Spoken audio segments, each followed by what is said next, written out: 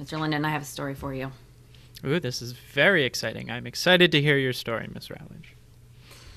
So last year, after winter break, so I teach U.S. history. Obviously, you know this.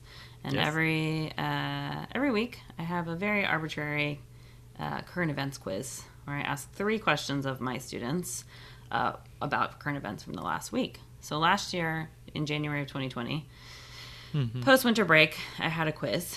And after the quiz was over, I had several frustrated faces in the audience. And one student in particular, she raised her hand.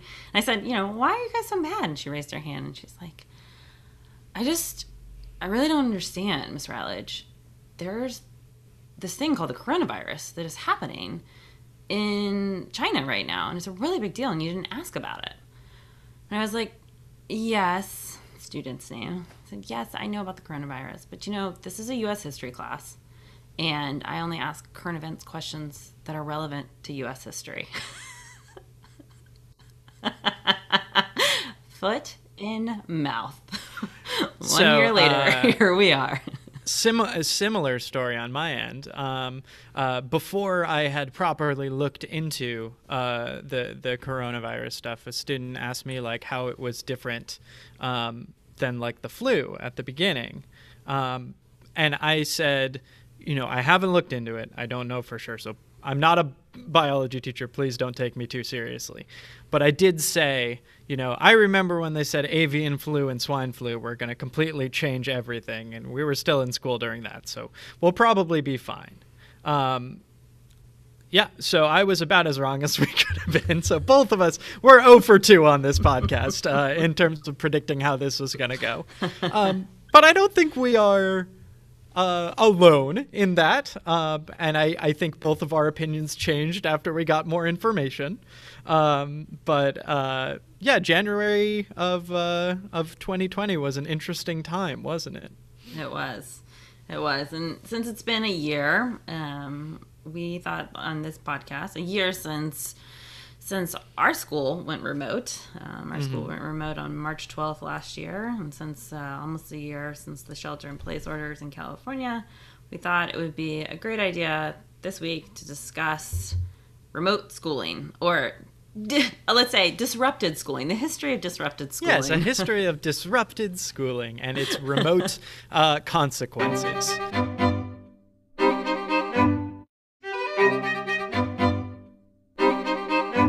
Hello and welcome to Historically Speaking, where we talk about the history behind the stories in this week's news with me, Mr. Linden. And me, Ms. Ratledge. And this week, as we've been saying, it is all about disrupted schooling, school closures, and what we did about them in history. And we are not pretending to cover every time that schools were closed in history, because that would be... I don't even know if that's possible to cover.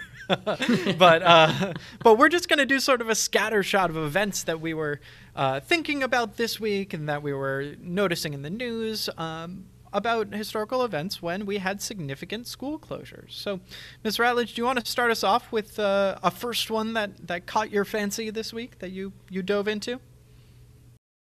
Of all the things that we do on a day-to-day basis, school is supposed to be, quote unquote, the most normal or the most boring for, again, many of the kids in our nation's schools, right? And so when we have a crisis, it's actually one of the things that frequently can be so disrupted. So I'm going to kick this back to you, because one of the earliest ones we're going to talk about is, what happens to school in wars. And we have some examples from World War I and World War II. Yeah, for sure. So, looking back at some of the ways that they dealt with school closures in the past, I just got to say, we're kind of nailing it comparatively, because some of the things they came up with were pretty nuts. So why don't we do World War II? Because I think that's a really great example. Particularly in Britain, right, when the Blitz was coming, the bombing of England and its major cities by the Luftwaffe, the German Air Force, there was a real sort of panic about what do we do with schools, because we can't just have people walking around every day going to school and not worrying about the fact that bombs are being dropped. So initially there was a big effort to just get the kids out of the cities, right? Because that's where the bombing targets were. So there were huge numbers of kids who were sent off to various different places in the countryside, shipped out on trains, buses, whatever they had to get people out of the city. And in some cases, these kids, lived outside of the country for or outside the city rather, for a couple of years. Maybe their parents were still in the city and in some sort of small countryside town, and they would just hold smaller schools in places like that. But in other cases, the kids couldn't or wouldn't leave, or the families didn't want them to leave. And so they had to make do with whatever meager school opportunities they had in the cities. I saw in one study that due to extensive, sort of bombing damage in the London neighborhood of West Ham, there were supposed to be 60 precinct schools. At the end of the bombings, 16 of them were still running. Mm-hmm. So we're talking about very cramped classrooms, or just kids not going at a certain point. Yeah, one of the things I find so fascinating about World War II is that, of course, it goes on for so long. So, in 1939, they had this opinion of, like, we got to shut down. We got to evacuate kids. We got to shut down. We have to change everything. And by the end, you see school happening in the tube, for example, like in the underground, or school happening right outside of bombed buildings. I mean, the same way that in any situation, crisis just becomes normalized once it really goes on for long enough. Obviously, we've seen that with, the coronavirus.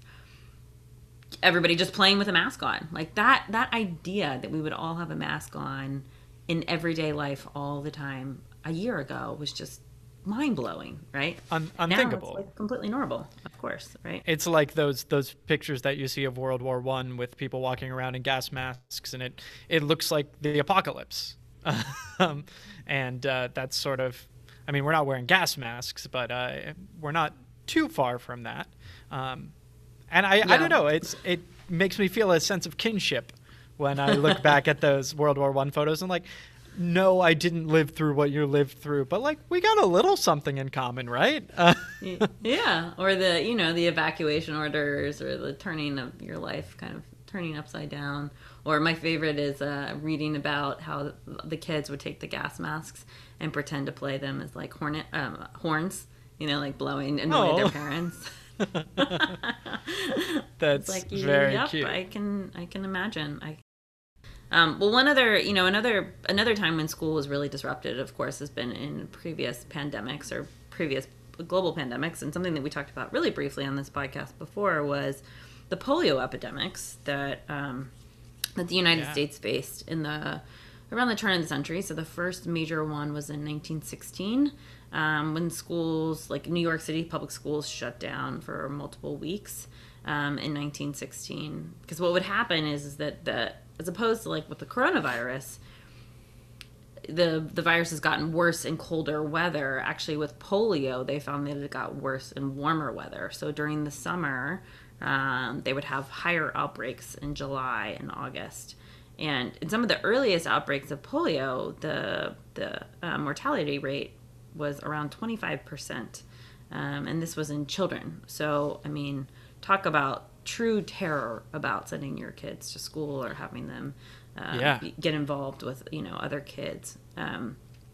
So they shut down schools in 1916, and they had essentially no school at all in some places. And then in other schools they had, I think in New York, they had school by the newspaper. So like the newspaper would put out lessons on the cover of the newspaper, and then kids would kind of get their lessons from that. Because of course this was before the age of television, before the age of radio, any of that type of stuff. I bet they would have killed for Sesame Street back then, right? Seriously, I can only imagine. And there were a ton of angry parents that said, of course, they were supportive at first, but then, after so long, there's just only so long they can keep their kids inside their apartments for, days and days on end. And so what would happen, as this happened, of course, with Corona, is parents would let their kids out and they'd all play in the street and be less regimented or disciplined when they would play with each other in the street than if they had been in the school environment. Yeah, and in some cases, those parents, themselves couldn't stay home, and so the kids got up to whatever the kids got up to. Mm-hmm. But all sorts of resonance with today, right? And 1916, 1917 is not very long before 1918, 1919, when we have the Spanish flu epidemic, right? Which is yet another occasion, much talked about in recent years, in recent months, I should say. And they similarly shut down the schools during that. And I read one article that some cities stayed open and had to close eventually. Some of them just closed immediately. Some of them had a rule that if 20% of the kids became infected, then they had to shut down the school, which to me feels a little bit late. But they also had, I saw in Los Angeles, they pioneered a school by mail program, a correspondence school.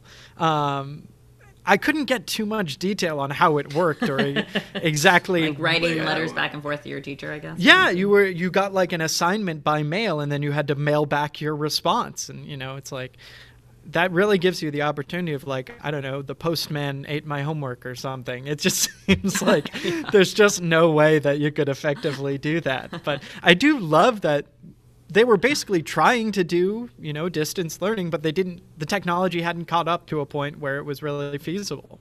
Mm-hmm. Yeah, I think the closest thing that we have to kind of some distance learning is when they had the polio epidemics and post-radio, the invention of radio. Yeah. So, like, I think the first one was in 1937, but then there was a series of other ones in the 40s and the 50s where various school districts, no sort of national school district closure, but various school districts would close.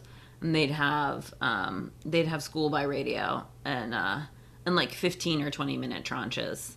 And there's several famous political candidates who would actually kind of get their message out by being the teacher, quote unquote, on the radio.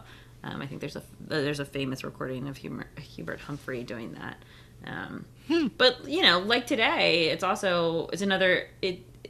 interesting because obviously not everybody had a radio, so it wasn't equal.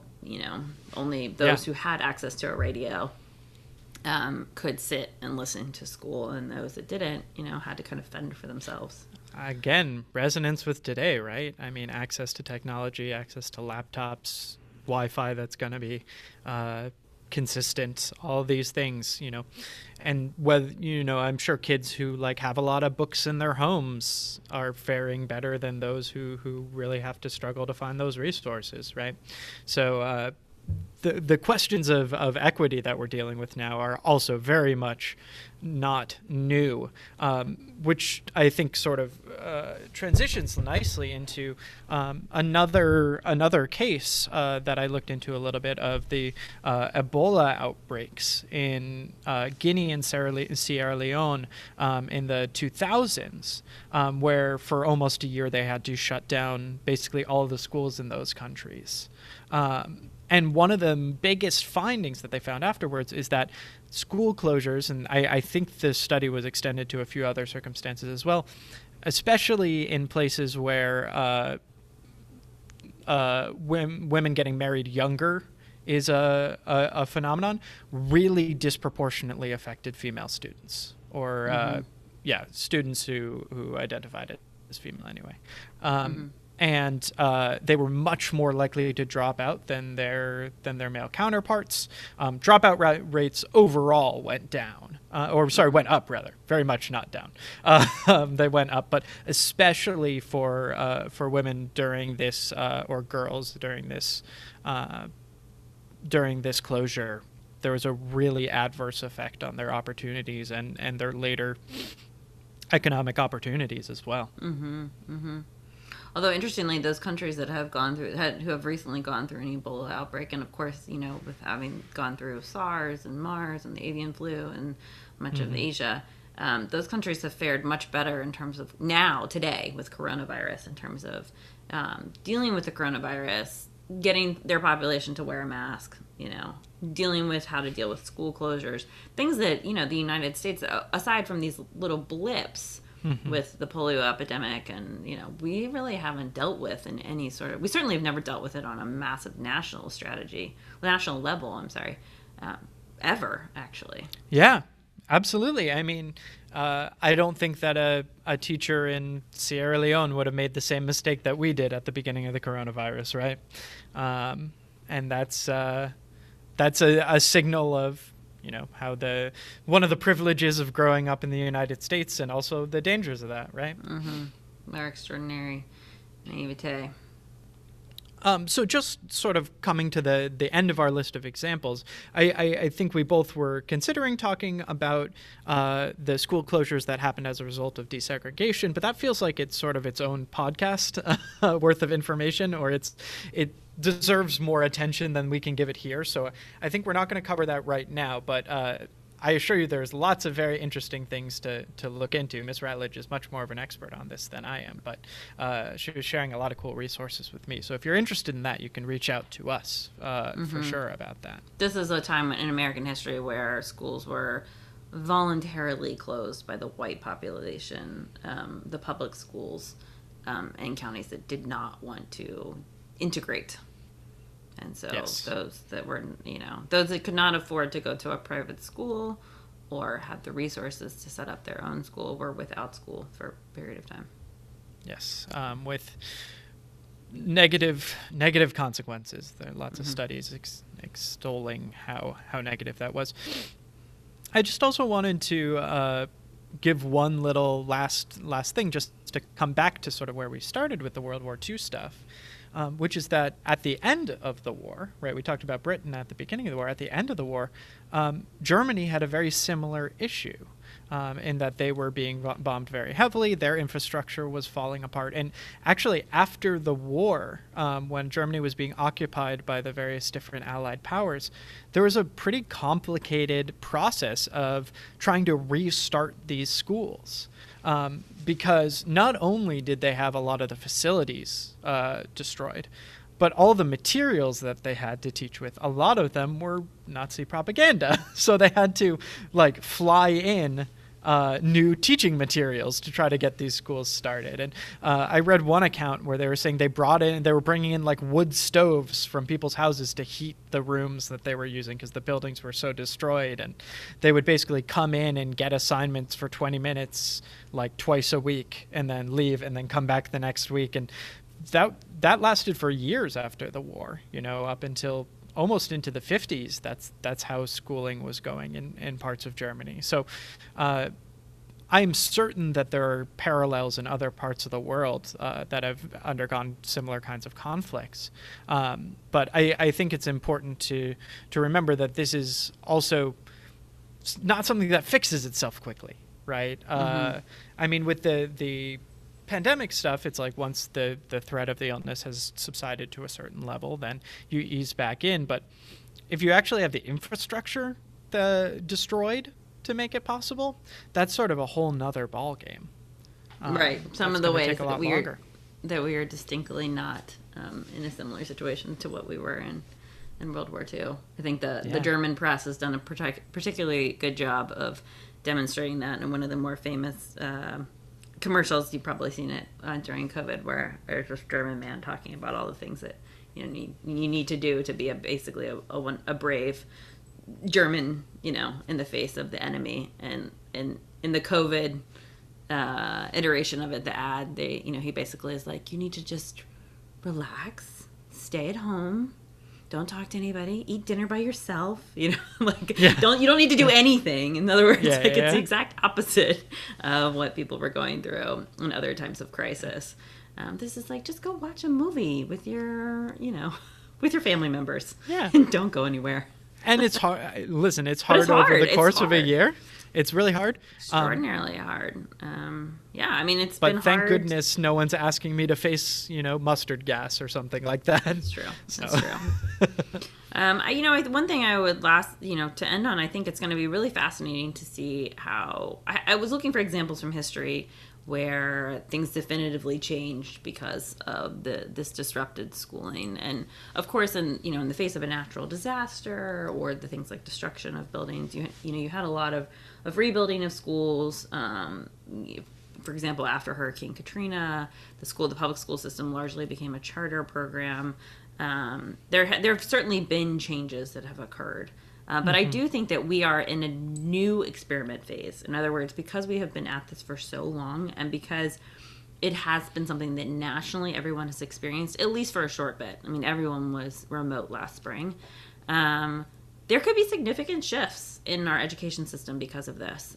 Just the inclusion of, remote teaching. The laughable thing is everyone says there will be no more snow days ever, which I would be very sad about. I would be very. We live in California, so we don't have snow days. But in my former life, in my childhood life, I had a lot of snow days. So, but will there be more remote teaching, or will we always have the incorporation of kids coming from home? Because there's all sorts of reasons why a student can't come to school for health reasons. It's not just because of COVID, right? Yeah. So, hopefully, will we think about things about equity in a much more appropriate and much more kind of enlightened lens because of some of this? I don't know.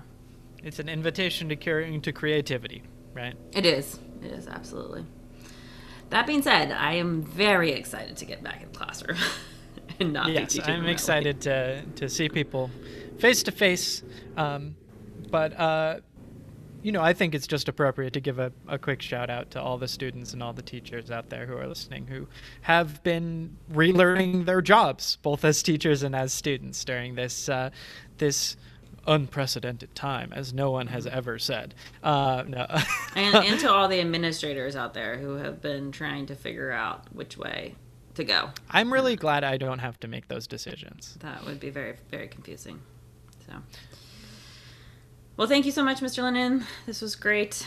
I can't wait to see you one of these days in person. Yeah, it's always good to chat. Yeah, always good to chat. And we will be back next week with more fun stories based on the week's news. All right. Bye. Bye.